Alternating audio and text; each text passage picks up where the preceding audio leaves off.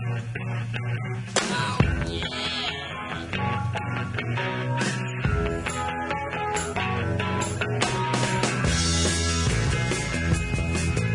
good afternoon, good evening, good morning, good night, whatever time you're listening to this show or watching it. This is After Further Review with Mark Furr and John Belkey. Jeff Taylor on the board. It's been a while since we've had the whole band back together, but thanks for dialing us up after an incredibly interesting weekend of sports. But I think, Mark, it would be remiss if we didn't touch on the elephant in the room, is why we had to lose a show on Friday very, very quickly. So if you don't mind, give me just a second to mention that a very, very close friend of mine and a good friend of Mark's as well suddenly passed away on Friday. We got the news on Friday and had a lot of emotional reasons why doing a show would have been difficult, but we also had some logistical reasons because he had a cat that my wife and I had always said we would take care of if something happened to him, so we had to deal with some things there. And our good buddy Jerry Eisinger went above and beyond with that. So my good friend Adam Ledbetter, he was, and I am under contractual obligation to lead with his resume because he would have as well. Emmy-nominated actor. He was the voice of the Cheetos Cheetah for over a decade, and he was one of the stars of HBO's True Blood. Big wink if you're listening to that on it, because he had a recurring role, but always referred to himself as one of the stars of True Blood, John, of HBO's True Blood. And Mark, I think you would agree with me, a character with a capital C who, if you are unlucky if one such character never comes into your life. You are lucky if you don't get two, because there was a price to pay because he was like a hurricane. A little bit. There's no doubt about it. And he, in terms of the resume, want to let everyone know we're in Orlando, Florida. There, especially at the turn of the century, there were a lot of people with big dreams in our circle of friends. A lot of people, because there was a lot of work happening in Orlando, a good amount of TV work, and Universal actually had studios there, and so did Disney. And there are a lot of people.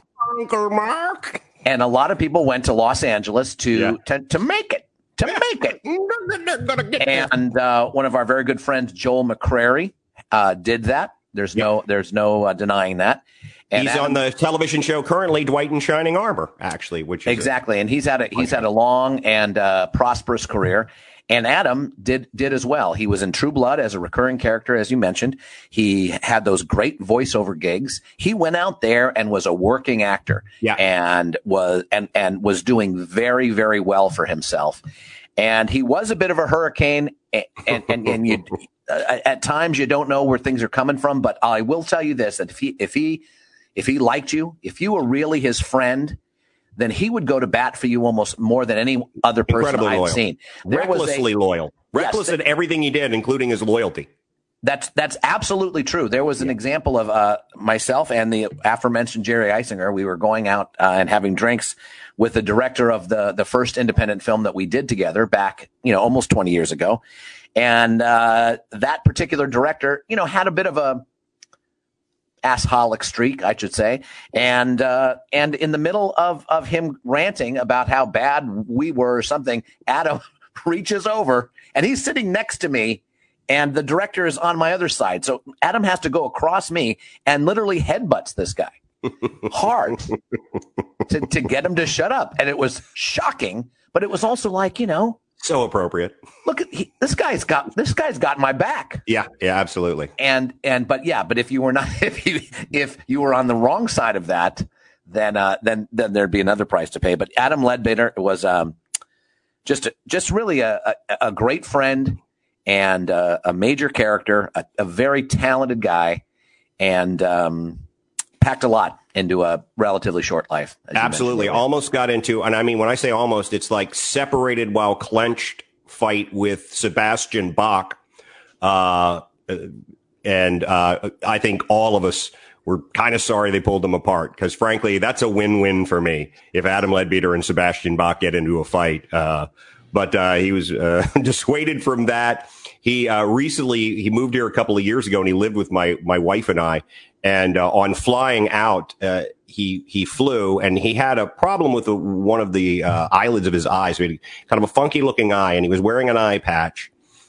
He was medicated and self-medicated to the point that would impress a unit on Omaha Beach on D-Day with the amount of medication that was probably into him. He huge capacity for that. He had purchased a seat for his cat. So he had a cat in the seat next to him. He was bald, English, drugged up with a cat and an eye patch. In every way, he told me the best part of the flight was in horrifying everyone around them that believed that they were sitting in first class with a Bond villain, because he in every way looked like a Bond villain, and just a hurricane through our lives. And as much as we cried about him, Bond villain is such a good. Now we didn't always look like that. For a while, he looked like James Bond himself. Yeah, he did. He did, absolutely. In his 30s, in his early 30s, and then as he aged, he was one of those actors that could be a leading man early on, and then he could age into the villain itself. You're absolutely right. A talented guy. Not everyone can do that. I mean, he could bring a lot to the table. No, and I'll tell you right now, because not a trained actor in any way, shape, or form. And when he moved out to L.A., as Mark mentioned, there were people who were going to going to make it. Adam had hosting on a cruise ship, hosting the horror makeup show at Universal, and maybe 2 stage performances on his resume, in addition to a few. Worlds Apart. Don't forget Worlds Apart. No, it was a critical and commercial smash. And we all look like, for the updated version, I think it's time. See, he had as thin a resume as you would hope. Yeah. Or you would expect for anybody to go out there. And as I said, ended up being nominated for an Emmy for Days of Our Lives, in a role that happened after he'd injured himself and he was on all of the painkillers, and he couldn't remember. He couldn't remember lines anyway. He famously would tell you he was dyslexic. He dropped out of school in 10th grade. So memorizing lines wasn't at the top of the list of things that he could do very well. So he couldn't memorize his lines particularly well for Days of Our Lives, and he said he essentially improvised his way through these scenes with actors who weren't used to that. And the people in the production said to him, "You're very spontaneous as a performer, are you?" Meaning he didn't set a single line that he was supposed to. And I guess, he felt like they're all, they cut down his role because they just didn't, want to have to deal with him. And he ends up getting nominated for an Emmy for his performance over a 4 or 5 show story arcs. Talented guy. Absolutely. The camera loved him. The camera added stage presence to him, if that's possible, if that even makes sense.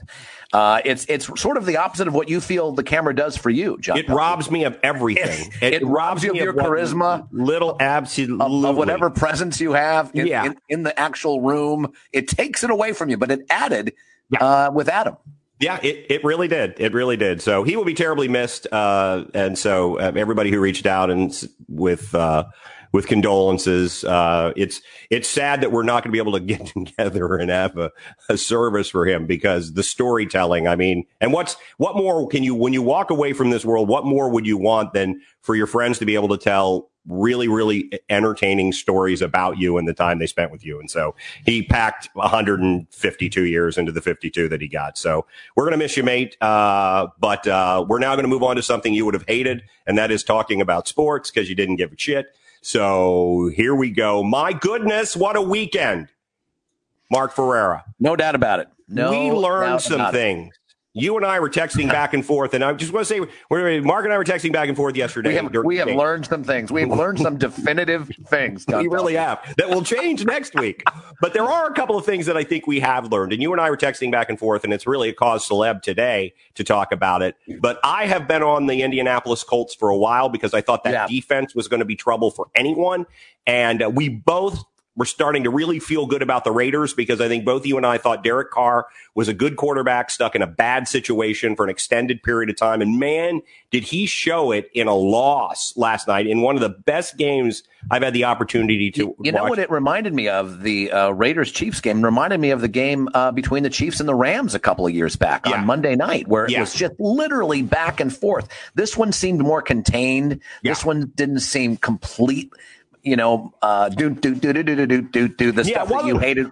It wasn't a circus because the Raiders can run the football very well. Yeah, they can play. There were sustained drives. Football. Yes. And their defense, I think, shows up. And I like the Raiders. I think they're in pretty good shape. Now, there's a lot of teams bunched up in the AFC. You've got and now you've got Tennessee and Indianapolis both at 7-3, and the Raiders are at 6-4. But Miami now is at 6-4. Mm-hmm. The Bills are at 7-3, but the Ravens are also at 6-4. Yeah, which is very surprising. And sliding a little. And the Browns are at 7-3. So, in terms of the Dolphins, the Browns, even the Ravens, and possibly the Titans, I think the Raiders are right there with any of those teams. How you have to argue that they are. I don't see how you can't, because again, they're physical and they're getting good play out of their former Pro Bowl quarterback. Let's remember, David Carr was kind of buried out there, but and John Gruden won a championship. He just didn't inherit good players and go and win a championship. He's a very good football coach, because remember, he built the team that he beat in that championship. It's Derek, though, right? Derek Carr. Did I say David again? You did say David. That's I'm so sorry. Poor David Carr. Poor David Carr. David Carr's been retired for about a decade now, and I believe he was sacked 3 times yesterday because he literally had the worst protection of any quarterback in the history of football. So it's interesting with the Colts, because if they're not only 7-3, not only did they have a big win against the Packers, but they're I want to say run differential, their score differential, whatever it is, their point differential is right up there. It's right up there. You have Pittsburgh, you have Kansas City, and then you've got Kansas City, and then you've got Miami, and you've got Indianapolis.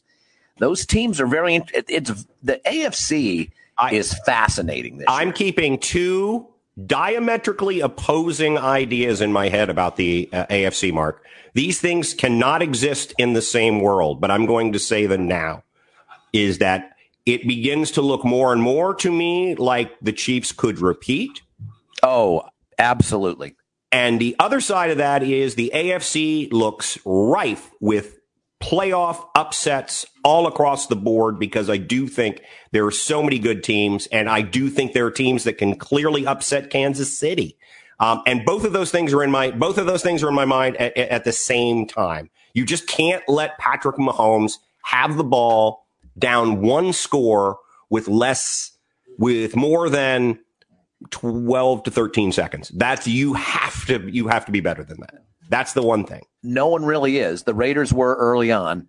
I don't think there's anyone that can beat Kansas City at this point in time. I do think that we may have seen the team last night that has the best chance. Has the best chance, and they won't be happy if they have to face them in the championship game. But if you ask me, by the time that comes around, and Andy Reid now has had a chance to see this version of the Raiders twice, it might get ugly at that point in time. But yes, they're the team that the Chiefs probably least want to face, even including the Steelers at this point in time, whom both of us, to some degree, and I know you said this today during our text exchange, that you're just not totally sold on them. And I think the caveat to that, John, is that you're not sold on them being a good team or even a great team. You're just not sold on them being a 10-0 team. Yeah. That's what it is. Maybe we should be. And it may be one of those things where we're just, I always go back to the year that Florida won back-to-back championships in college basketball, and people all through the year had tried to talk themselves out of Florida repeating. And by the end, they said, I think we were just overthinking things. It always looked like this was what it could be. And I think maybe we're overthinking things with Pittsburgh, too, because remember, we were all on board for them at the beginning of the season. It's just the fact that they're 10-0, and we forget that, 10-0 teams in professional football don't win by 42 points a game like they do in college football. And I think we forget that at times. Well, and they took care of Jacksonville very easily yesterday, obviously, and they play Baltimore on Thanksgiving. So we'll see what happens there. Baltimore is reeling. They are reeling, but boy, there's a must win. It is a must win. It is a must win for them. Do they play Baltimore on Thanksgiving? That is in question. Baltimore had to shut down their facilities today. Oh, yeah, there is outbreak. True. Yeah, I guess that really needs to be an asterisk on the screen, Jeff, for everything we talk about with the NFL moving forward, because college football, college football particularly, which just gets even more interesting by the day. But that is a question. But if they do, I think you have a must win. And my goodness, what better thing could you want storyline wise? You need a must-win game for a team that many people felt would challenge Kansas City for supremacy in the AFC, and now they've slipped behind several other teams, playing their biggest rival in what is probably the best rivalry in football over the last decade. I mean, it's a huge game. Normally we would get Detroit and whoever was going to beat Detroit on a Thanksgiving. Yeah.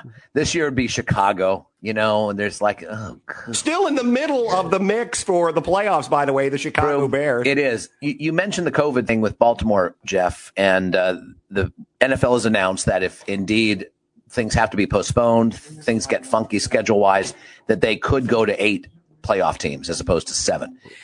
So I don't know if that's going to be the case. First of all, what do you guys think of the odds for that? Is it going to stay at 7 or is it going to go to 8? The odds, I'd say I'm probably 2/3 that it'll stay the same and 1/3, 33%, maybe right around there. I'm probably about the same. Because it's hard to tell with the weather getting cooler and where these things are happening more frequently. And then to take into account states also are beginning to impose rules that supersede even the NFL's rules. So yes, states are doing that. And there's people violating those rules all over the country right now. Yeah, there sure are. My feeling on that is if they're going to allow a team from the NFC East to be in the playoffs, then they shouldn't change any other rules. If that's not the rule they're going to change, then they shouldn't touch any other rule. I do think the NFC East is a topic that is as interesting as any of these other topics that we're bringing up right now. You have a 3-6-1 team and 3-3-7 teams. It's literally the worst chess game ever. It's the worst chess game ever played. It's just like somebody who keeps pulling their bishop out like 3 spaces, and then the next move, no matter what happens, pulling it back. And then the other team's doing the same thing. No one's trying to get past the middle of the board. It is absolutely. I agree with you, Mark. It's the reason that I loved the television show Cops, is that the train wrecks are interesting to watch. I know. So let's talk about the fact that if it's 7 teams, there's 9 teams right now in the AFC that are 6-4 or better, I believe. It's the Raiders, the Chiefs. You've got the Titans and the Colts. You've got the Browns, the Ravens, and the Steelers. That's 7. And you've got the Dolphins and the Bills. Yeah. That's 9 teams. Yeah. So even if they go to 8, one of those teams is outside looking in. Right. If it stays at 7, that's 2 of those teams. And any of those teams could win the NFC. Well, certainly, the NFC East, all of them would. Oh, God, yes. Oh, please. They would all have already clinched the division by now, any one of those teams. Yeah, absolutely. The Niners would be in first place in the NFC East. If just life was more fair, is all I have to say. Life is unfair, Jack Kennedy. So, out of those teams, which teams are more than likely to be the outside looking in? If we have to pick 2 teams out of the list I gave you, it's not going to be Kansas City. It's not going to be Pittsburgh. It's probably not going to be Buffalo. It's probably not going to be Tennessee or Indianapolis, but maybe one of those 2. I think it's Baltimore or Miami. Possibly. That's exactly Baltimore. what I was going to say. Baltimore or Miami. Which is why, again, that Baltimore game means almost nothing to the Pittsburgh Steelers and everything to the Baltimore Ravens. And the story, short week, a game that means nothing to Pittsburgh, Baltimore having it's just. No, the one thing it does mean, John, they're trying, because remember, the 7 team playoff format, only one team gets a bye. But they're 2 full games ahead of everybody. No, they're only 1 game ahead of Kansas City. Kansas City's 9-1. Okay, all right. Well, I take that back then. So I guess there is something for them to play. There is something for them to play for, because they get a bye. Only 1 team gets that this time. Yeah. Which is highly interesting. Who's going to be that team in the NFC? Every week on Monday, we proclaim, and we do this, John. We proclaim the greatest team in the National Football Conference. Yeah. Benefit of the fact they haven't played yet this week, I'm going to go with Tampa Bay because of a couple things. I was impressed as everybody was with Taysom Hill. Sure. And New Orleans. I completely understand why he ended up with the start in that game. But he is a bit of a hybrid. quarterback, and you do wonder moving forward if teams start to get a little bit of tape on him and what he can do. And again, he really impressed me. I think the only thing anybody talked about that you haven't seen from him yet is the really good deep arm, but that's not Drew Brees' game either. So I think that fits well with what they do. It's more of an accurate deep arm, right? Because he's got a cannon. Yeah, but he's still not thought of as a good deep ball thrower. So, yeah. It's probably the accuracy. It's not like Russell Wilson who could just, throw it 80 yards and drop it right in. Though, remember, Colin Kaepernick, that first year, he came in mid-season. Yeah. And so teams didn't really have a chance to get tape on him and figure out how to defense him during the remainder of that year. The difference is, though, Mark, is that Taysom Hill's played a lot for New Orleans, so there was a lot they knew about him coming in. I mean, we didn't know much about Colin Kaepernick because he played at Nevada. We didn't know a lot about who he played against. We've seen Taysom Hill have some success, and we knew what a great athlete he was, and that athleticism transferred. But with Kaepernick, we didn't know quite as much. But your point is also well made. There's a good point that you only have 6-ish, 7, maybe some teams games to get tape on him. Is that enough? I don't know. I mean, because in terms of playing a whole game and being very, very impressed with how he was able to win, we'll see, because New Orleans is right there. New Orleans has the best record in the NFC right now. I know. Yeah. It's just with the Brees thing. But how if Brees, again, with the 11 fractures in his ribs, if he really only misses 3 weeks, which they're talking about, this is 3 games, and they can go 2-1 over that period. What if they go 3-0 and people do not know how to defend Taysom Hill? And Drew Brees is still not 100%. Right. Do you stay? I mean, well, let's put it this way. I don't care because who knows? Because I don't know. You don't know. Right. Our speculation is based on nothing except our own opinions based on nothing. But what are the odds that would be the topic of discussion? Do you start him? Do you keep Drew Brees, the one of the best quarterbacks of all time, on the bench? Right. I mean, that will be a topic. Does Drew Brees become Drew Bledsoe? That's the question. It's easily defensible to continue to wait on Drew Brees because of the fact that his injury is so big. Right. That they could easily say, listen, this guy had 11 broken ribs. We need to give him some time to heal. We're on a win streak. We're not going to rush it. I agree. But there wouldn't be. We're going to go with the hot hand. Here's what I predict: that they go with Taysom Hill. Drew Brees has to come in and win a playoff game because Hill goes down with a high ankle sprain. But for the next game, Sean Payton says we're going to go with Taysom. Got to dance with what brung you, Drew Brees. Thank you very much. Single tier from Drew Brees. But in the offseason, Dan Snyder, in a move that is 100% Dan Snyder, and by that I mean a move that won't improve his team or the lives of anyone around him or the life of the nation. We'll make the nation's life worse. We'll make the nation's life worse. He will trade his first-round draft choice, in which he could have picked up, Trevor Lawrence. I don't think they'll finish that high, but they would pick up some starting quarterback, and this is a deep quarterback draft. They'll trade that away for 55-year-old, almost ribless Drew Brees,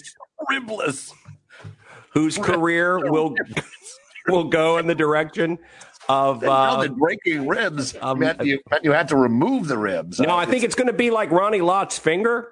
I think like 2.5 weeks from now, it's going to be like hey, these Drew, things aren't healing the proper way. All right. So, doctor, I can't come back this week. What if you just took him out?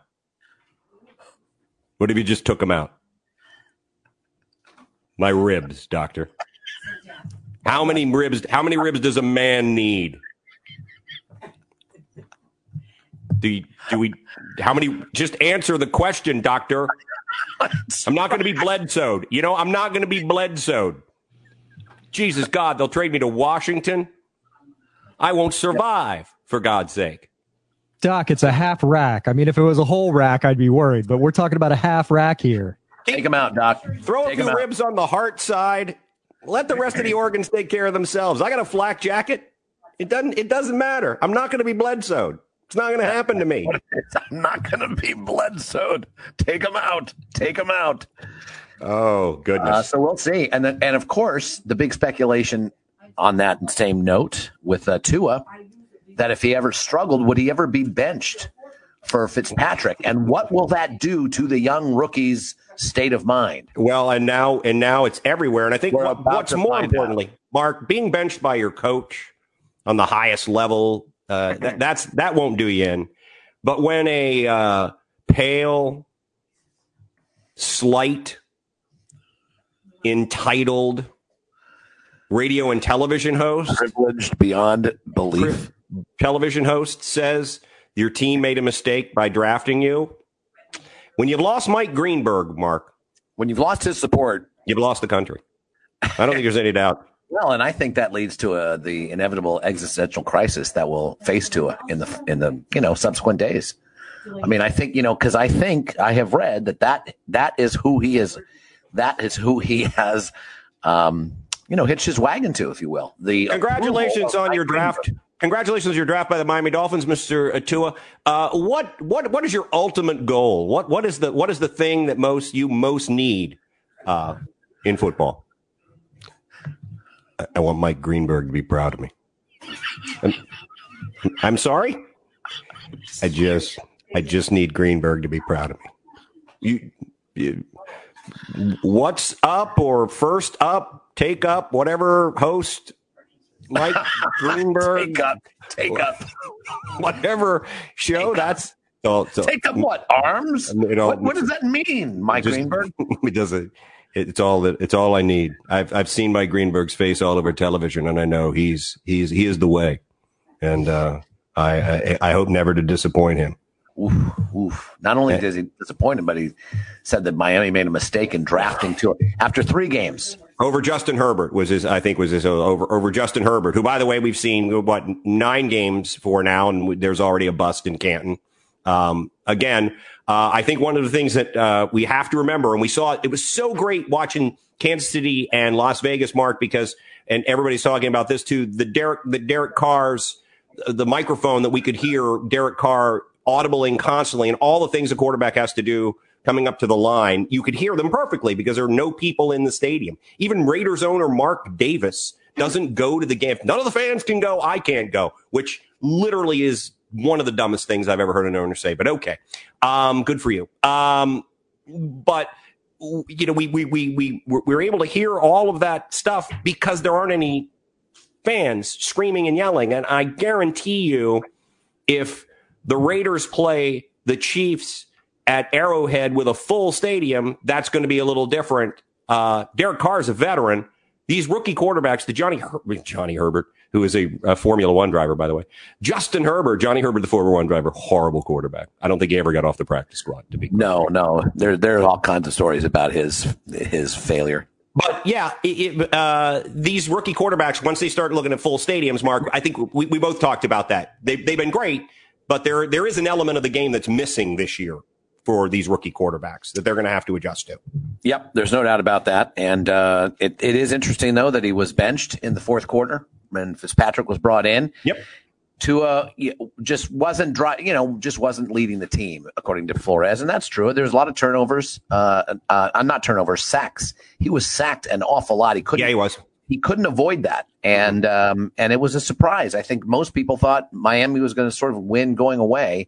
And I think that's typical of a young team, John, that is starting to feel their oats just a bit. Right. They start to feel them a little bit too much. And colder weather in Denver, even though the Broncos are, they're not particularly thought of as a good team. But remember, we had high hopes for them, and we thought Drew Lock was a talented guy. And you're playing in the high altitude. And Miami does not do well in cold weather. Freaking start. Third, Mark. Third freaking start, for God's sake. So I just, and I know people get paid to make the hot take. But when I saw Miami's they're going to regret not drafting Justin Herbert. Well, you know what? Let's pump the brakes on that a little bit. The Chargers are not a playoff team, so maybe he's the next Phillip Rivers, for God's sake, who puts up Hall of Fame numbers on a bad football team. I think this was his fourth actual start. Right, it was the Rams. Got the they played the Cardinals, and then they also played. Did they play the Jets as well? No, it was the. It was. I think he was 3. I think he was 3-0, and now he's 3-1 as a starter. Okay, all right. So, and didn't he? Herbert is not 3-1 as a starter. Let's just say that much. No, he has 2 wins. They have 2 wins. He has 2 wins. Tyrod might have gotten one of those. Actually. Yes. Well, I think the Chargers have 3 overall now, right? But maybe after. Yeah. In any case, it's ridiculous. All of the speculation is ridiculous. So anyway, all right. Listen, we're trying something new in the show. Yeah. Instead of doing progressive trivia, just going to give people a trivia question. We know you can Google it. We know you're cheating anyway. We felt like we were putting in too much work because you were just cheating anyway. Joe Conley's wife, man, she rolled over on him, didn't she? Good Lord. Like, second time she's on the show. Yep, Joe's cheating. Got to just Googling the whole thing. So here is the trivia question. Again, you win nothing, but the thanks of a grateful nation. But I think this is pretty interesting. Lenny Rowe here just in time. Just a trivia question, Lenny. No progressive trivia this time. And do you see that Bunny, Russ Ayers' mom, Michelle, Russ Ayers' sister, and Chris, Russ Ayers' brother, are all watching us right now? We're expanding our audience, John. Are there 396 more members of the Ayers family? Because we can monetize that. Yes. All Michelle, Bunny, and Chris subscribe to the YouTube channel. And this will be downloaded onto YouTube after this Facebook Live bit. And just subscribe. It's free. You don't have to listen to it, right, John? And if any of you are within procreating age, we need you to get on a Ryan Fitzpatrick sort of role here because he's got like 12 kids. So we're going to need that. Phillip Rivers, Ryan Fitzpatrick role because we need 400 people. All right, so here's the trivia question, just a trivia question. There's a lot of talk about baseball games, the length of baseball games.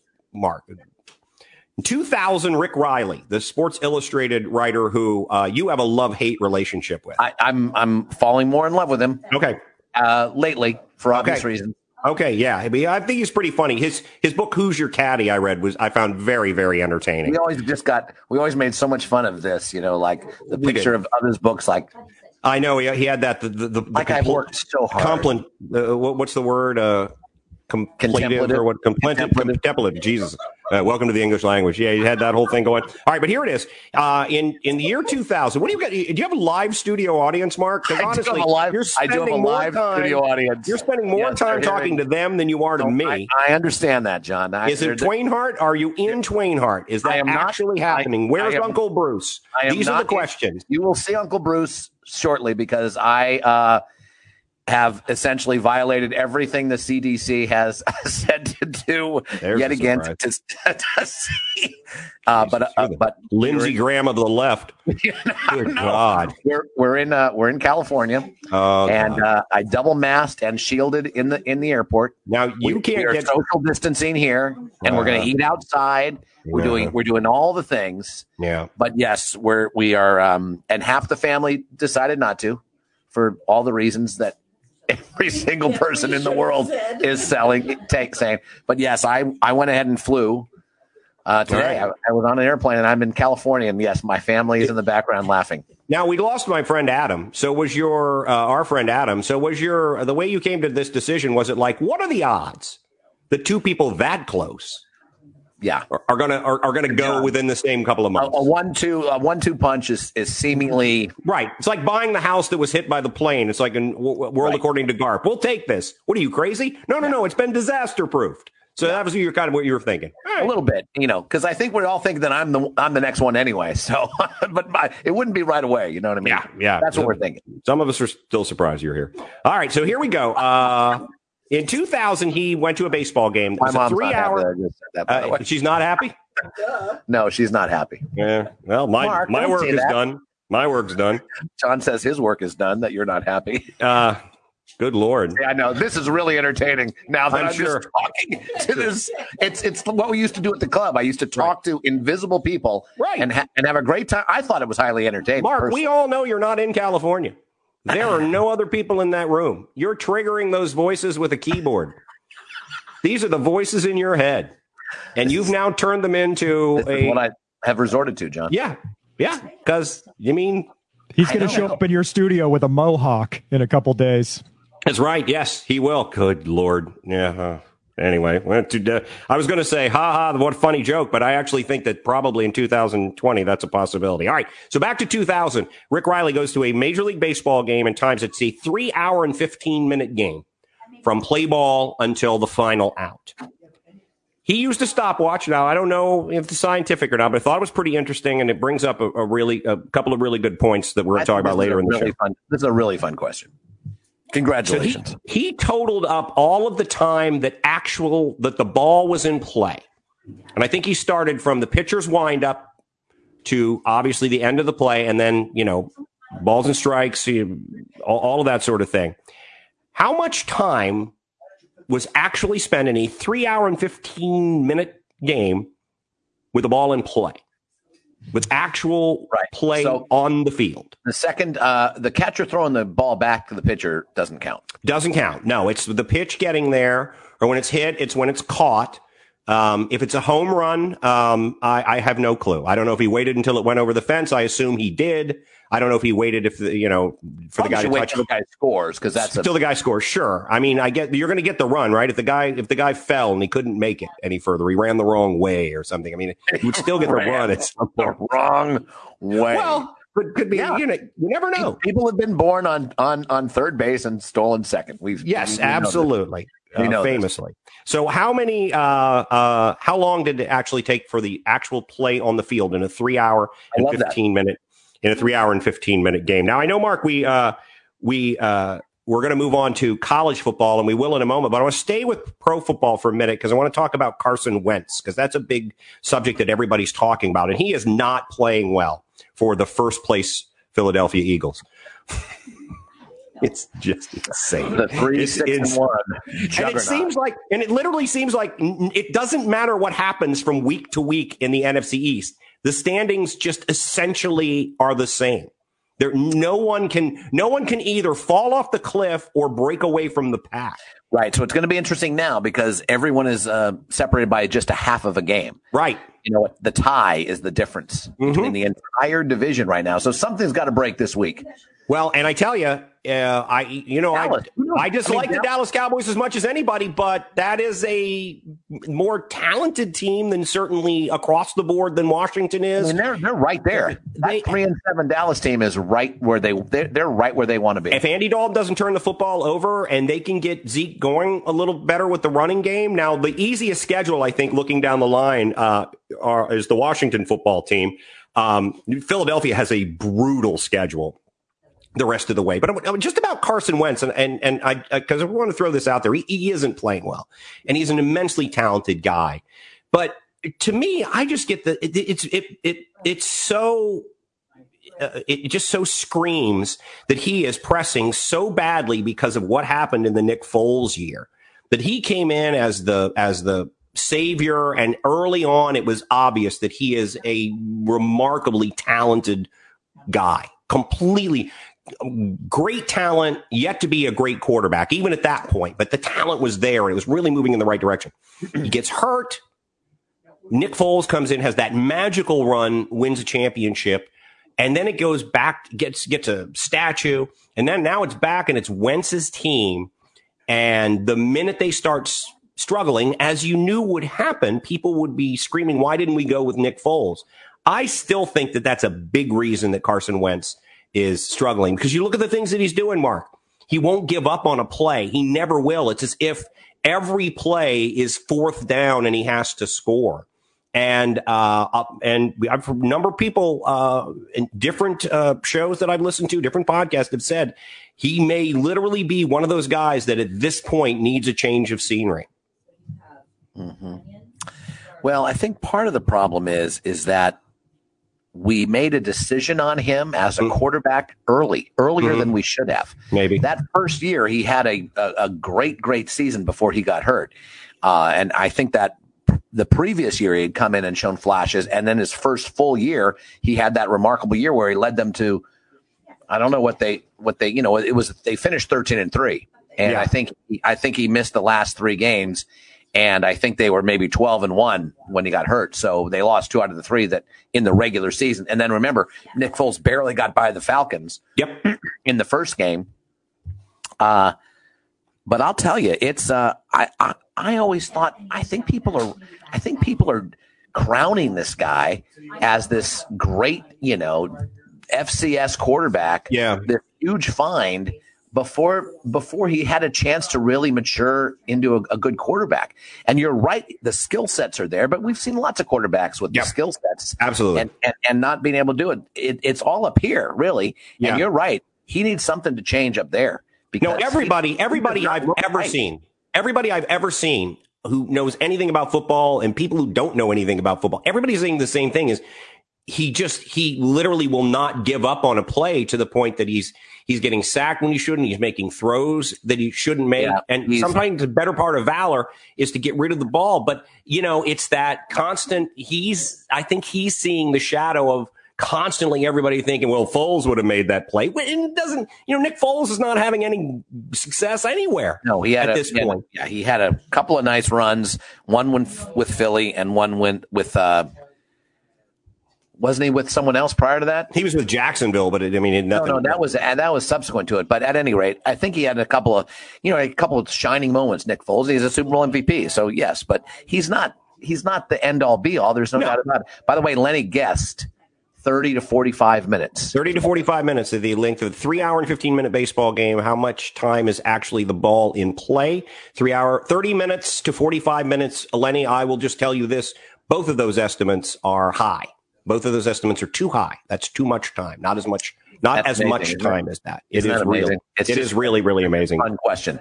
I don't know. You're right. Maybe a change of scenery. I'm not sure what's going to happen. Philadelphia, who knows? Maybe they're the team that rises to the challenge and rises to the level of competition. So they actually embrace this tough schedule coming and they have been injured and they are from what I've seen, they're largely healed now. They've gotten their people back. So you're right. Maybe a continuity thing comes together, but I think they have Green Bay and New Orleans. I think they've got a really rough run. I could probably look at that. I'm going to skip it. I'm thinking Dallas might win.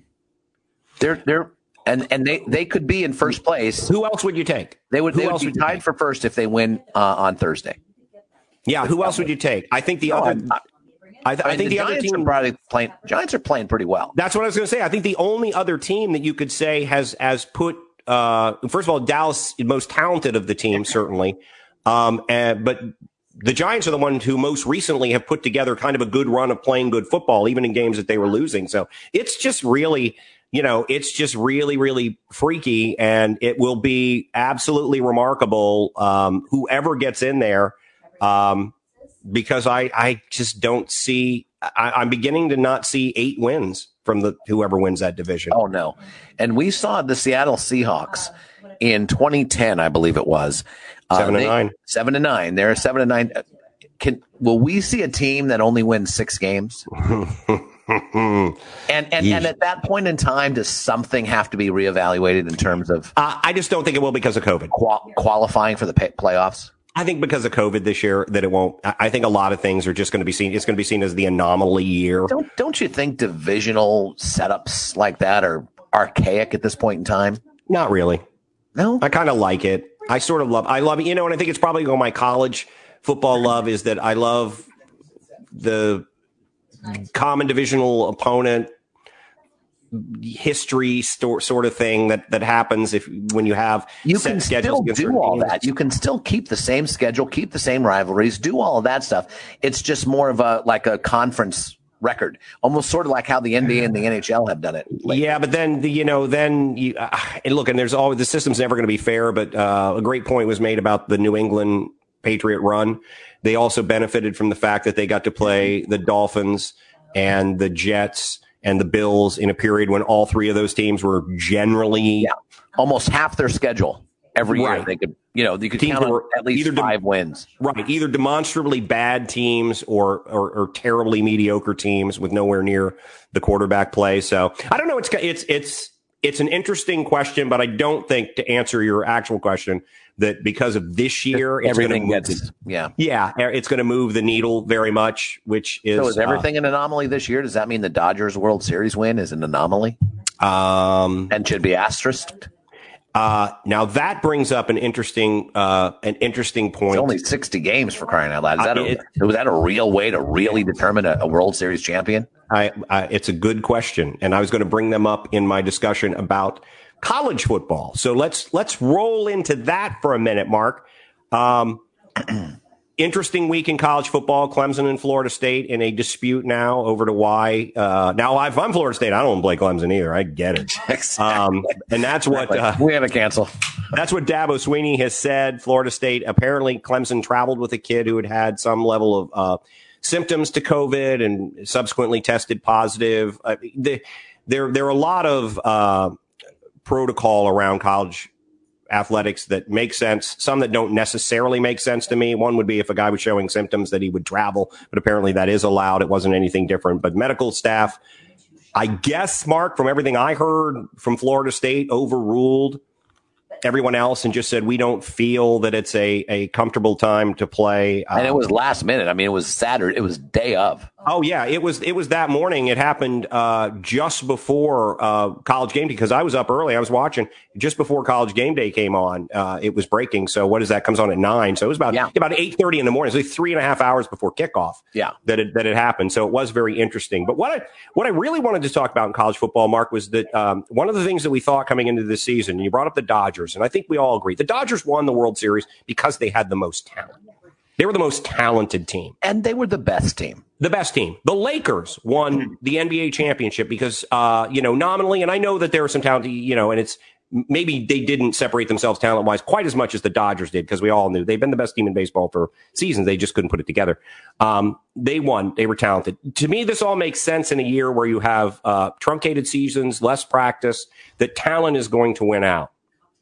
But I'm going to tell you, in the Big Ten, I think we're starting to see where coaching is a pretty big deal, and in college football, and that I think as long as you don't play Ohio State, I think some teams hold on to that thought for a minute. I think some teams that are incredibly talented were probably caught a little bit flat-footed, thinking that talent would shine through, because you bring up the Ohio State game. Indiana gave them everything they could handle.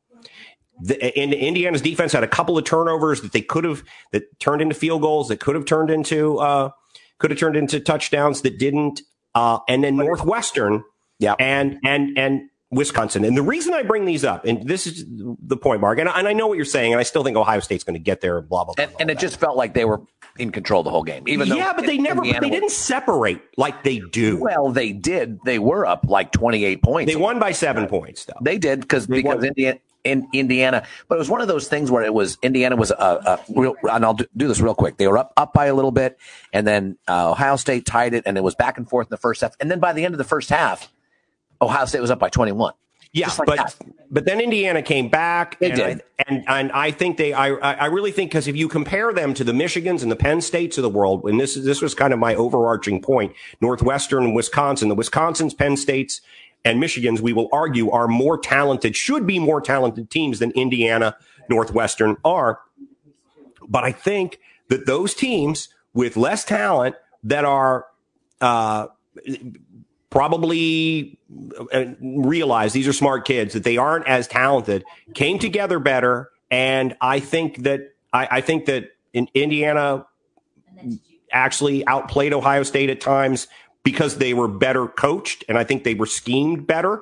And I certainly think Northwestern over Wisconsin was. I just wanted to give a nod to the fact that in a year where I think we all thought we were going to see and we will to an extent with Clemson and Alabama, but when we all thought we were going to see hot knife through butter for some of the more talented teams, I think what we're seeing is those more talented teams also have good coaching, and some of the talented teams' coaches, it's a COVID year. You're not going to be held responsible for this. And I think we see a team like Minnesota that was that hardworking team last year that didn't adapt as well. I think we have to nod towards towards teams like that because I agree. I'm very impressed by it. I agree. That was Northwestern looks great. Indiana gave it all they could. I agree with that. Cincinnati stayed unbeaten against a rival. It's fun. It's fun to see what's happening below the first tier, but unfortunately, and I don't think I'm just being dark. You don't think Northwestern can beat Ohio State in the Big Ten championship game? No, of course not. Ohio State, Justin Fields hurt his Heisman chance. He sure did. Yes, he did. And he didn't have a good game. He threw some picks that were ugly and kind of kept Indiana in the game. Beyond the first tier, beyond Clemson, Alabama, Ohio State, the most interesting thing, and it usually is every year in the college football playoff, it's who's that fourth team? Is it Oklahoma? Well, won't be a Big 12 team this year. Is it Notre Dame? Yeah. Is it the Gators? Do they have a path? Will the Aggies get in there because they beat Florida? I think not if Florida beats Alabama in the SEC championship game. No chance. That's true, but I'm not. Sorry, No, they won't. You're absolutely right. I'm not sure they can. Yeah. But it's. I think Florida is probably the most interesting team vying for that fourth spot.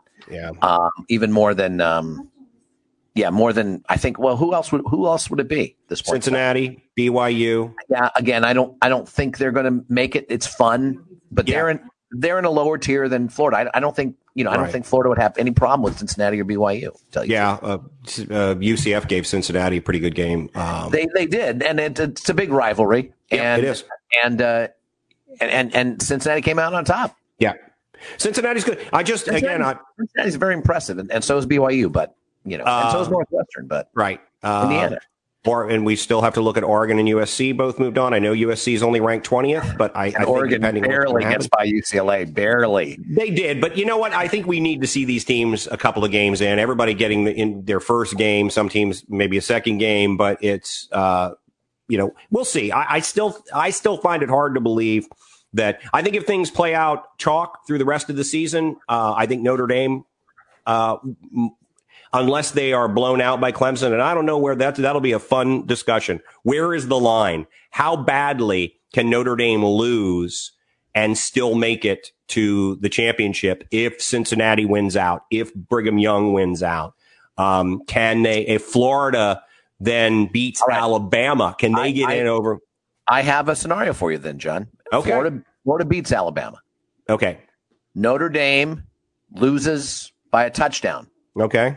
To and they're tied midway through the fourth quarter to Clemson, okay. So they both finish with one loss. Mm-hmm. Florida has one loss, Alabama has one loss, and Notre Dame and Clemson have one loss. That's 5 teams. Yeah. Oregon is undefeated. Yeah. Do they hopscotch a Florida that just beat Alabama? How many games have we played? How many did we lose? How many games has each team played? What about a Miami that only lost to Clemson? Because they're on Clemson's side in the ACC, they don't have Florida has an opportunity. If Notre Dame beats Clemson, if Clemson beats Notre Dame, does that knock Notre Dame back and make Miami more formidable? Possibly. And again, John, remember the ACC inexplicably is the only conference that doesn't have a championship game this year. It's just one big conference. Okay. So, I don't know. Miami, I just don't know if they have a path back. But let's assume that Florida beats. Let's assume Florida finishes 8-1, 9 games. 9 games. And Alabama's 9-1. Say they got another one in there. Clemson's 9-1, and Notre Dame is 8-1. And so you've got Alabama, Clemson, Notre Dame, Florida, and who's and Ohio State's undefeated. Right. Ohio State goes 7-0. 8-0. Okay. So you have those 5 teams, and then Oregon's 6-0. Yeah. 6-0. No. Well, then 7-0. They win a championship game. They beat the rematch against UCLA. Inexplicably, UCLA under Chip Kelly has a resurgence and great uniform still though. And they finished 7-0. So if they qualify, which teams would they boot out? Under that scenario, which is, probably Oregon. No, I mean, if Oregon finishes 7-0, which team do they? I don't know that out? they do. I don't know that they do. I think Florida upsetting Alabama changes things because I don't think unless if Florida blew out Alabama in some way, if Alabama had lost Mac Jones maybe, and Did you say Ohio State had a loss? No, they're undefeated. Okay. So, in your scenario, they still undefeated. In my scenario, they're undefeated. I think Florida gets in ahead of Alabama if they beat them, and they both have one loss. I don't think they both have one loss. I don't think, but Florida's loss would have been to a lower ranked team. It's head to head. Notre Dame's lost to North Carolina. What'd you say? Is Notre Dame's lost to North Carolina? No, Notre Dame would lose to Clemson.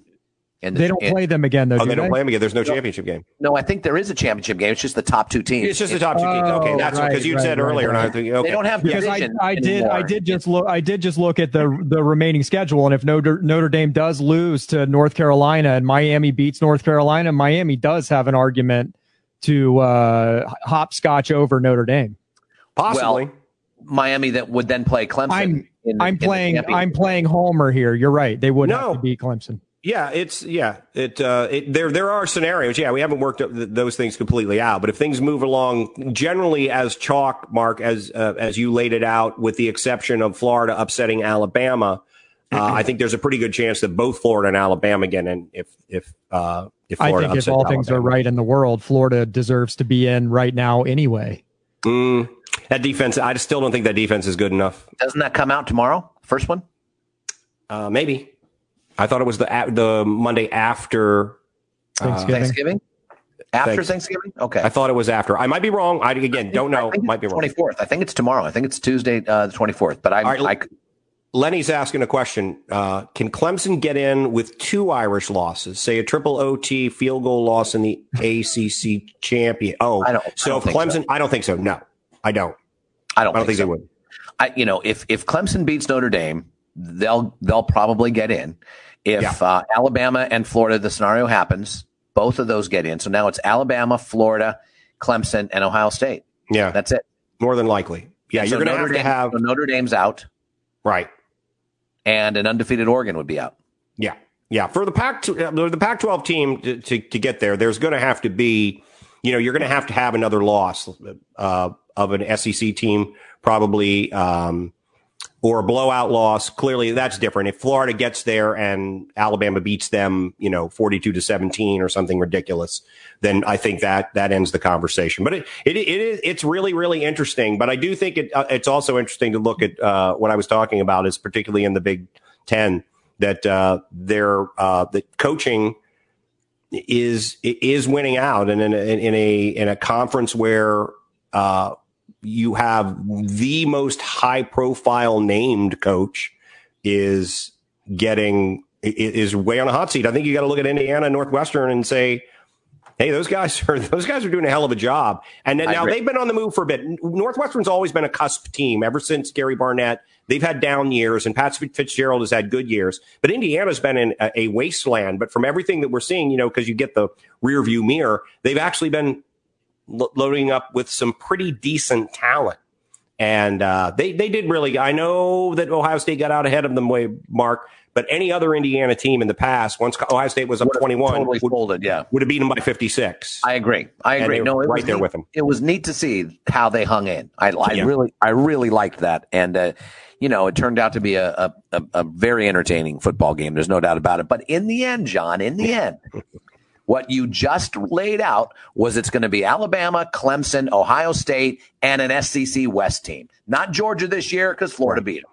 Right. So it's like same, Can we all just agree that we hope Michigan beats Ohio State? Yeah. Oh, absolutely. Yeah, without a doubt. Yeah, Mark, can we agree? I hope that, but it's wasted energy to have any hope in that. It's not going to happen. All right. Ohio State's going to finish undefeated, and so will probably Alabama. So, they're probably going to play for the national championship, and it's like 7:00 tomorrow night, Lenny says. Yeah, there you go. 7:00 tomorrow night, we're gonna find out. Should be interesting. That'll be fun. Should be really, really interesting. All right, I want to give everybody the trivia question one more time. Lenny guessed between 30 and 45 minutes. Just doing something different with a trivia question, folks, if you're listening. Rick Riley, the Sports Illustrated columnist, and the man Mark has a love-hate now kind of trending towards love relationship with. But I think we all admit can be a pretty funny writer and funny guy. He actually went to a baseball game in 2000 and timed the amount of time the ball was in play. A lot of talk about baseball games just too long, it's too much. We need to shorten the game. 3 hour and 15-minute game.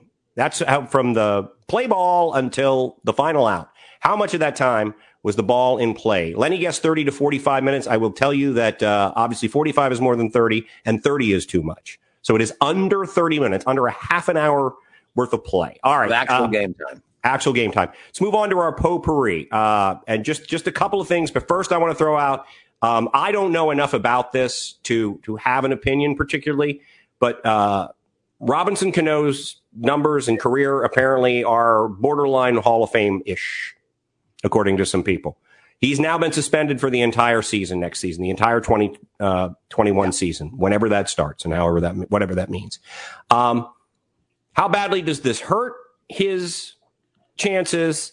And do you believe that we will ever move towards just not caring that much about these sort of things? Well, if we do start moving toward that, he's going to be in the back of that line after being suspended an entire season. Do you think he was in beforehand? Because he is kind of he's not 100% the Robinson Cano. I'd say he's a cusp. He had probably 6-7 seasons where he was one of the best second basemen, best all-around players in Major League Baseball. But and that's a pretty good swath to be at the top for that many years in a row. But to be suspended the entire season, that's good. If Barry Bonds and Roger Clemens can't get in because they were named in the Mitchell report, neither one of them failed any tests.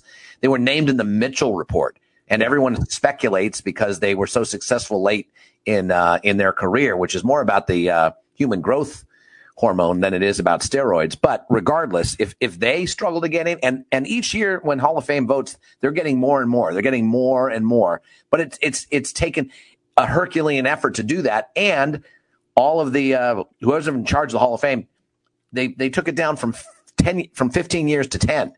So there's less time for Clemens and Bonds to get in. If they have that kind of struggle, then there's no way Cano has a shot. He had a potentially Hall of Fame career, but he did not have a getting over steroids type career to get into the Hall of Fame. I think. Could he throw together 3 or 4 more, Hall of Fame-ish statistic seasons and fight his way back into it? Because I never really thought of him in terms. I thought of him as a very, very good player, but I never really thought of him in Hall of Fame terms, frankly. I don't think so, because I think he was on his way down. If you look at his latest statistics, I think he batted .254 before this last year, where he batted .316. But we've seen guys bounce back and put together a couple of great seasons after. I think if he put together 3 really good seasons, then yes, there could be an argument made. I just don't think he physically is capable of doing Probably not.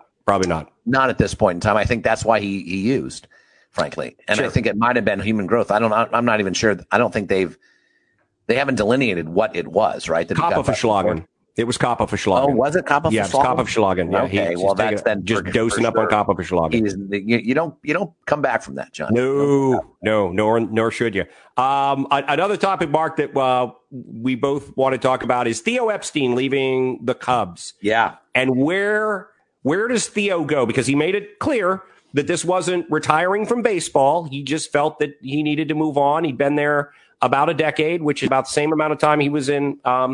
He was in Boston. So where does it make sense? He has resurrected Cleveland, or brought championships to. Is it Cleveland for you? Well, because it was 1918 for the. It was 19. What was it? 16. What was the Cubs?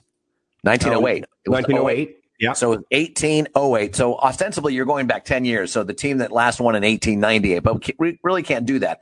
So just go to the team that has had the longest championship drought, and that's the Cleveland Indians. Yeah, I think he's going to take a different tack because I don't think he'll go from shitty weather to slightly less shitty weather. I think he's going to do it this time to go Boston to Chicago. Yeah. I think this time he's going to go to a place where there's a guy that hasn't sniffed a World Series that should sniff a World Series. I think he's going to Anaheim. Yeah, I thought that was certainly a possibility that he could go to Anaheim. I reunited with his old manager. They need front office help like nobody else. And there aren't really, Cleveland, Mark, is probably, that's probably the best because there aren't really a lot of other, kind of franchises that come to mind for people immediately when you say Major League Baseball. Apologies to the Seattle Mariners and the Texas Rangers and some other teams, but the Cleveland Indians, Bob Feller, they have a pretty big history. But you're right, a lack of success, certainly World Series winning success for the last 62 years. That's fun. There was speculation that Theo would go to the White Sox because then he didn't have to even move. And the White Sox actually have a much better team probably than the teams that he's taken over in the past. And that might be, as we get older and we move up the ladder, don't we want less effortful jobs? Don't we want to work less hard? Not Theo Epstein. I know, it's just 2 decades, right? He had a decade with Boston, a decade with Chicago. He's 46, John. I know. I don't think they need him though. I think whoever's running that organization right now is doing a fantastic job, and they just don't need a guy like him. Right. But he's Theo Epstein, and no matter how well you do with the Chicago White Sox, the problem is even if you win World Series, people don't come into Chicago in the summer and go, man, let's go to Comiskey Park. They want to go to Wrigley. It's just, you're always going to lose that popularity contest. So if he could, if you talk about some sexy franchises, though, because the Red Sox and the Cubs are two of the sexiest franchises in Major League Baseball. Start with their stadiums. Start there, and then start with the curses that they both endured and the fan bases that are all over the country for both those teams. So what's a good example of that? What's a good example of a team that really, if they're doing well, are really fun to follow and fun to watch and fun to be a part of, even if you're not a fan? What's that other team out there? I mean, for a little bit of me says it's the Braves, but they don't need point, they don't need it either. No. And then the Marlins already have Derek Jeter, right? And they're in the come as well. Maybe it's the Phillies, the Reds. Oh, the Reds. There you go. That's I mean, there's a history. There is a history. A good one. And they've got some players there. They don't have, they've obviously got some holes, but they do have some young talent to build on there. Great pitching already. Yeah. Terrific pitching. That would be, but you're living in Chicago and you moved to Cincinnati. Well, again, he was in Boston. Yeah. Now, granted, Boston's a cool city, and then Chicago's a cool city, but the weather's horrible. Right. Yeah, and you're going from Chicago. I mean, the next best place would go. What about the Mets? Oh, what if he goes to New York? Well, that'd be kind of fun too. I mean, he's been in Boston. He's been in Chicago. He could go to L.A., which is Jeff's thing. He could go to another big town. Yeah. But let's face it, L.A., the Angels aren't L.A.'s town, no matter how much they try to change the name. You're right. Never will be. They never will be. But and fair to be fair, the Mets aren't New York's town either. But when the Mets are good, when the Mets are performing, the country takes note. And, they do. And they generate a love-hate relationship with normal baseball fans that normally don't care about the Mets. And I tell you what, I can think of a job in New York that they could really use him for. That is the team in New York, the Knicks.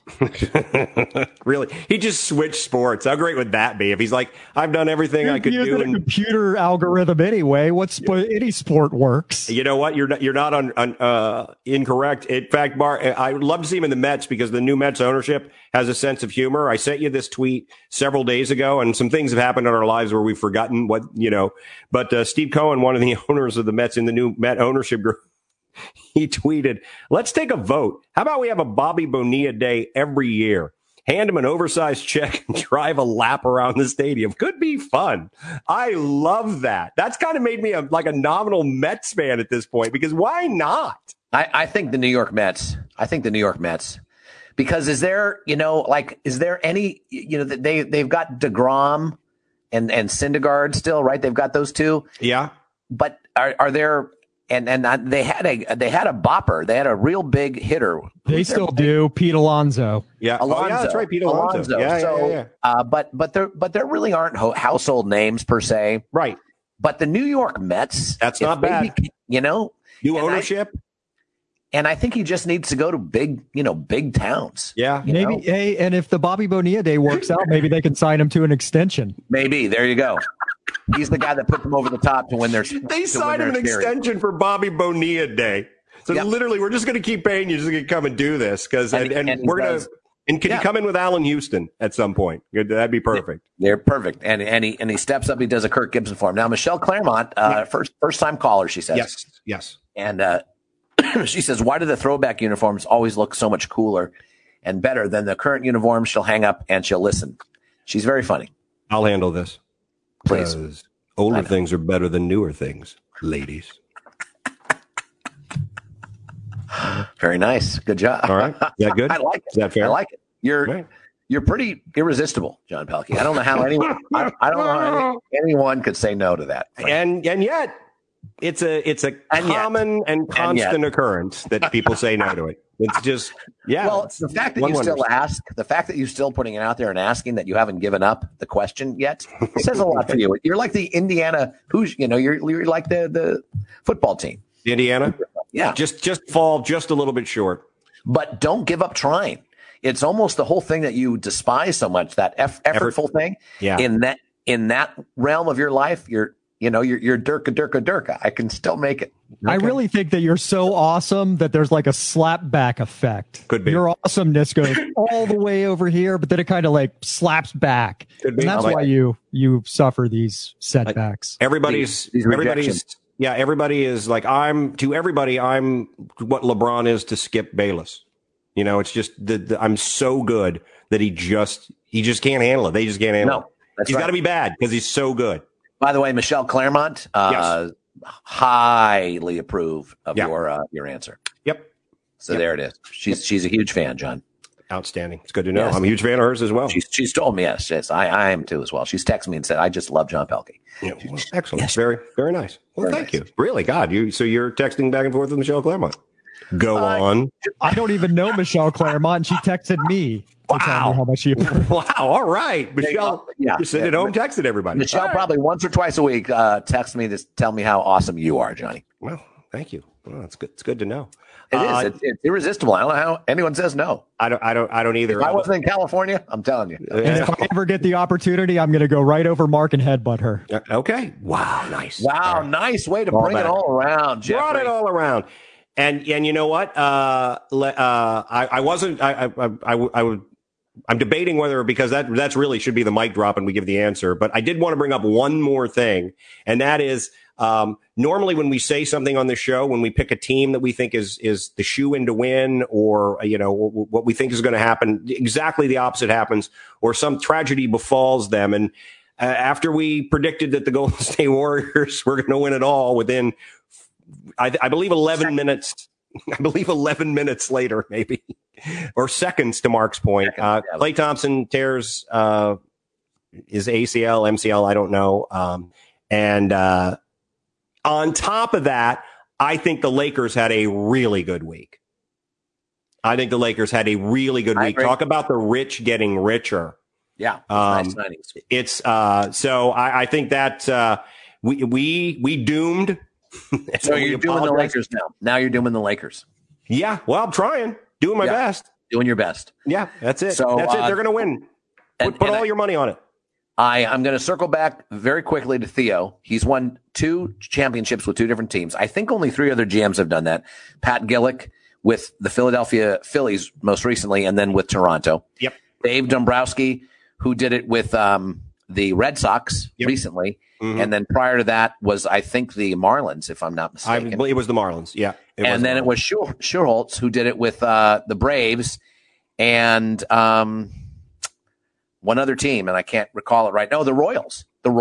Sure, I've forgotten about that. Yeah, 85 Royals. And so those guys have done with 2. So no one's done it with 3. So that's the thing. Does Theo break that mold as well, like he broke the 2 curses in Chicago and Boston? Well, I'd say yes. So congratulations to the New York Mets. From a competitive standpoint, the teams we've mentioned, the Mets, Cincinnati, Cleveland, or the Angels, the Los Angeles Angels of Anaheim, up the I-9 down, take Ventura. Yorba Linda. You always have to throw Yorba Linda. Take the train to Yorba Linda, whatever in the hell they're called. Yeah. Just from a sheer talent standpoint, who would you take? I think I'd go with Cleveland, with Cincy a close second. And then better pitching both across the board. I think Cleveland just has a more complete team overall. I think Cincinnati has some great thing and is on the come. I think the New York Mets and the other team you were talking about is the Angels. Who are pitching away from contending. I would probably put the Angels maybe slightly above the Mets, although both seem like a tire fire every year. There's always so much hope and hype, and they always flame out seemingly. Yeah. Angels had a horrible year this year, and they should not have had a horrible year this year. Yeah, but COVID. We'll see how much of that was COVID, right? Which is why there's an asterisk on every champion outside the Lakers. Because the Lakers, they played their whole season basically. Sure. They played the whole season, right? But you've kind of undercut your argument, Mark, by saying that the Dodgers were the best team in baseball. So, well, that's because I'm not an idiot, and I'm going to acknowledge the obvious. Don't sell yourself short, Mark. Sell yourself short. Good call. That's right. Never say never. Mark. I know. Durka. I can be an idiot. All right, let's give the answer to our progressive trivia. I thought this was pretty remarkable. I asked in 2000, Rick Riley, because remember that all the discussions about baseball being too long. That started as we saw more and more football make its way to television, and I think it had as much to do with that as it did anything else. That baseball was too long. So in 2000, he went to a baseball game and he timed the game, the actual time that the ball was in play. Now, the game itself, I said this before, but in case you're just joining us, welcome. From play ball to the final out was 3 hours and 15 minutes. How much of that time was the ball actually in play? The only guess we got was from Lenny, who said between 30 and 45 minutes, which was too much. Yeah. Mark, I know you know the answer. Jeff, do you know the answer to this? I don't. Can I make a guess? Yes, I want you to. Please do. 11 minutes. Excellent. Way to undersell, because you knew that it was probably going to be a lot less. That is a little bit short. It was actually 12 minutes and 22 seconds. 12 minutes and 22 seconds. Now, that's a 3 hour and 15 minute baseball game. Football games are 3 hours. And the amount of time most people say in a football game is somewhere between 12 and 15 minutes, depending on the difference. So I brought it up why I thought it was interesting, because Michelle Claremont gets it seconds after I said it, which is outstanding. I'm going to say this, Michelle, your husband wouldn't have been able to get it that quickly. He would not have been able to type it in any more quickly than that. I think you would agree, Mark. I would agree, but I think if you factor in the delay, she got it before you said it. She might have. She probably did.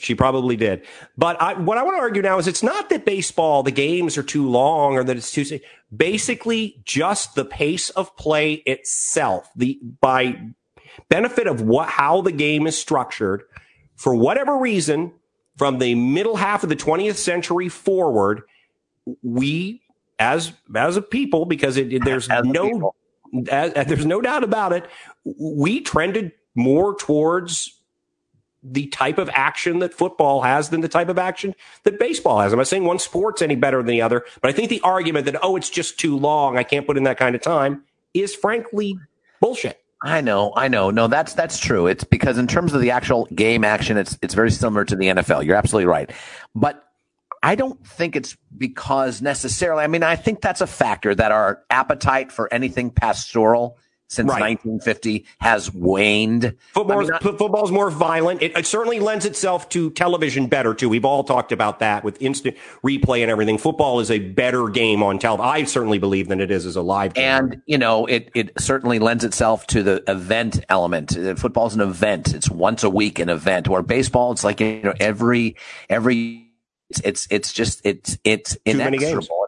And you're just trying to go home. Is all you're trying to do with baseball. And I think our appetite for that possibly is a little bit less, but I don't necessarily, what I think the problem is the specialization in pitching and some of the analytics going on, because the time these pitchers take in between pitches, and I'm not even talking about changing, bringing in 6 pitchers in a game, which obviously adds to the time. But these pitchers take so much time. There's no way they did that back in the day. It was still now, and I can't remember his name though. But let me see. I can't remember the guy's name. But I mean, there was a guy back in the day, and I wish Drew Crockett were on the show with this. He used to stand next to me at Braves games and call the shows over there. But he was literally known as the human rain delay because he just took so long between pitches. So I mean, there's always been guys who take a long time. Rules. I think that the people that work quickly, the pitchers that work quickly these days are the exception to the rules. Yeah, maybe. And to me, I always sort of poo-pooed this long argument about baseball. It's like it's pastoral. Just deal with it. Just deal with it. Why are people crying? But I do get annoyed with that part. I do get annoyed with pitchers. Guys stepping out, changing, stepping out of the box, shaking off their armor 10 times. You know what I mean? But the batters also stepping out and having to, all the armor they're wearing, have to move it around and grab their supporter and all that kind of thing. Michelle's affection and fondness for you, John, is dependent on you needing to recognize that she got in before the bell. I do. I recognize it 100%. Yes, okay, I realize that. I'm old. Say it in words. That Michelle Claremont got it right. Michelle Claremont, congratulations for winning our trivia. Again, you get the thanks of a grateful nation. And little or nothing else. All right. Anyway, interesting. I just thought that was the fact that the amount of time that actually is live play in both sports is almost the same within a couple minutes of each other. And I never would have guessed that. I would have guessed 20, 25 minutes just blind. If somebody would ask me why, that's what I would have guessed. Because I knew it would be a lot less than people think. But I really never thought that it would be less than 20 minutes, honestly. I really didn't. So anyway, moving forward. All right. Anything else, Mark, that you felt we needed to talk about? I think we've covered everything that we said we were going to discuss. Anything you want to pass along to people? You've traveled the country against CDC rules. You're basically flouting once again, just another left-wing hypocrite. Do as I say, not as I do. Just defend yourself. When's your reservation at French Laundry? Exactly. While all those things are true, John Pelkey, in this case, there's a bit of you feel a little bit of an obligation to see the folks who are up in age. Now, obviously, I know the first argument to that is, you're ensuring that it's their last Thanksgiving by doing it. But we were all very careful. They haven't seen me since I had smallpox. We all got tested beforehand. We're all negative. We're all going through the airport double masked with shields. Mm-hmm. We're socially distant visiting, and we're going to eat as much as we can outside. And so we're following all the guidelines as best we can. And yes, but I know I will be judged by all of my left wing friends. Will be change that tense. Are being currently judged vociferously by all of my left wing friends for flouting all of the, the science out there. And, every single expert I've heard, every single one said, please don't travel on Thanksgiving. Yep. That's okay. It's all right, Governor Newsom. It wasn't on Thanksgiving. It wasn't on Thanksgiving. Say hello to, in fact, you brought up the French Laundry. The chef, the guy who owns the French Laundry, did an event with him once, and he invited me to come out there. He's like, just let him know, and I knew what that meant, because I was a low-level Disney performer, so that he probably went back to his underlings and said, have that man killed immediately. But now I slipped out of his net because he was thinking of something else. But, Mark, enjoy the French Laundry. Enjoy flouting CDC rues. And basically, Gavin, Gavin, if Gavin Newsom, he might lock me up. You having Thanksgiving with Gavin Newsom. If you get a picture of yourself having Thanksgiving with Gavin Newsom, I want it unmasked at an indoor gathering That's it. Right, with 80 people That's the only way we'll forgive you. In a building that is designed to have 50. Yeah. Make sure at least half of them are lobbyists. That's right. That's right. Well, good God. That's the job we need to get. What would we lobby? What would we lobby for, John? Who would pay us to lobby for lower concert tickets? Lower price concert tickets? Eddie Vedder will invest. Yes, because that's ridiculous playing that. Now, our good friend Jerry Eisinger and I, given everything that's happened with COVID and the fact that, I'll clearly never work in my assigned field again, right? And all of those things, we kind of fell upon an idea, and I hate to give it away here because it's just I don't want too many people to think, but we think that there's money in running guns to Algeria. All right. I'm sure there is, and I'm sure there's a few guys you can talk to. It's very stylish. To hook you up. It's, and we don't want to be, and we just thought, not really understanding what that would require because, a couple of yahoos like us, we just go to Walmart and buy a bunch of 22s. Sure. And take them over to Algeria. Well, we can't afford, Jeff. Jeff's giving me the look like we don't have a lot of investment money, so we can't. I can't hook them up with AKs and stuff. You can afford a 9mm. It's the Algerians are going to turn you away if you show up at the border with a bunch. Let me tell you something. The Algerians have never turned down a gun in their life. You want to have a happy day? Show a gun to an Algerian. They're right there. Well, you know what it is? It's running guns to the people that no one thinks has guns, the Algerian citizens, right, who are the great silent majority as they watch their country, get destroyed because of all the gun running happening in it, with all the government officials and all the anti-government officials. But in the meantime, there's this great swath of unwashed citizenry that is just watching their country dissipate, and they're the ones who are secretly supplied all these 22s. Yeah. So when that inevitable knock on the door comes during the purges, they'll just blow those people away before they even have a chance to get in the door. John and Jerry showed up at the Algerian border and they said, "Oh, thank you. We're having big squirrel problem." Yes, exactly. We're having big squirrel problem. But we just want to do it because apparently, if you're an arms dealer, from every movie that I've seen, you have Italian suits and you're driving Ferraris, right? And you have very, very attractive women on your arm. Yeah, sure. It looks like a sexy job. It requires that you have little or no moral center, and shit. Check. I mean, there's good money in it. Let me make a safer suggestion. Why don't you, Jerry, write a movie about Algerian gun runners, and then you can play those parts. I'm glad you asked that question, Jeff, because it's gonna put a button on this entire show, of which Michelle Claremont was a large character throughout. I know what you're going to say. Here's the reason we're not going to do that, Jeff. Because many years ago, my good friend Michelle Claremont, wife of our good friend Riley Claremont, we would frequently all hang out together. Mark, Riley, myself, Jerry, the aforementioned Jerry Eisinger, the late Adam Ledbetter, and we would discuss a lot of things, a lot of ideas. They were creative people. We had a lot of ideas. Funny. We laughed. A lot of ideas. A lot of fringe shows. Screenplays, web series, just all kinds of stuff. And so we would do that quite a bit. And Riley told me once that Michelle said to him when he said, "Hey, the boys are coming over tonight." She said, "Oh, that's so great. I always look forward to listening to you come up with 1,000 good ideas that none of you will ever act on." So that's why our screenplay, Algerian arms dealership, just being the latest. That's right. So there will be no screenplay on Algerian arms dealership, though.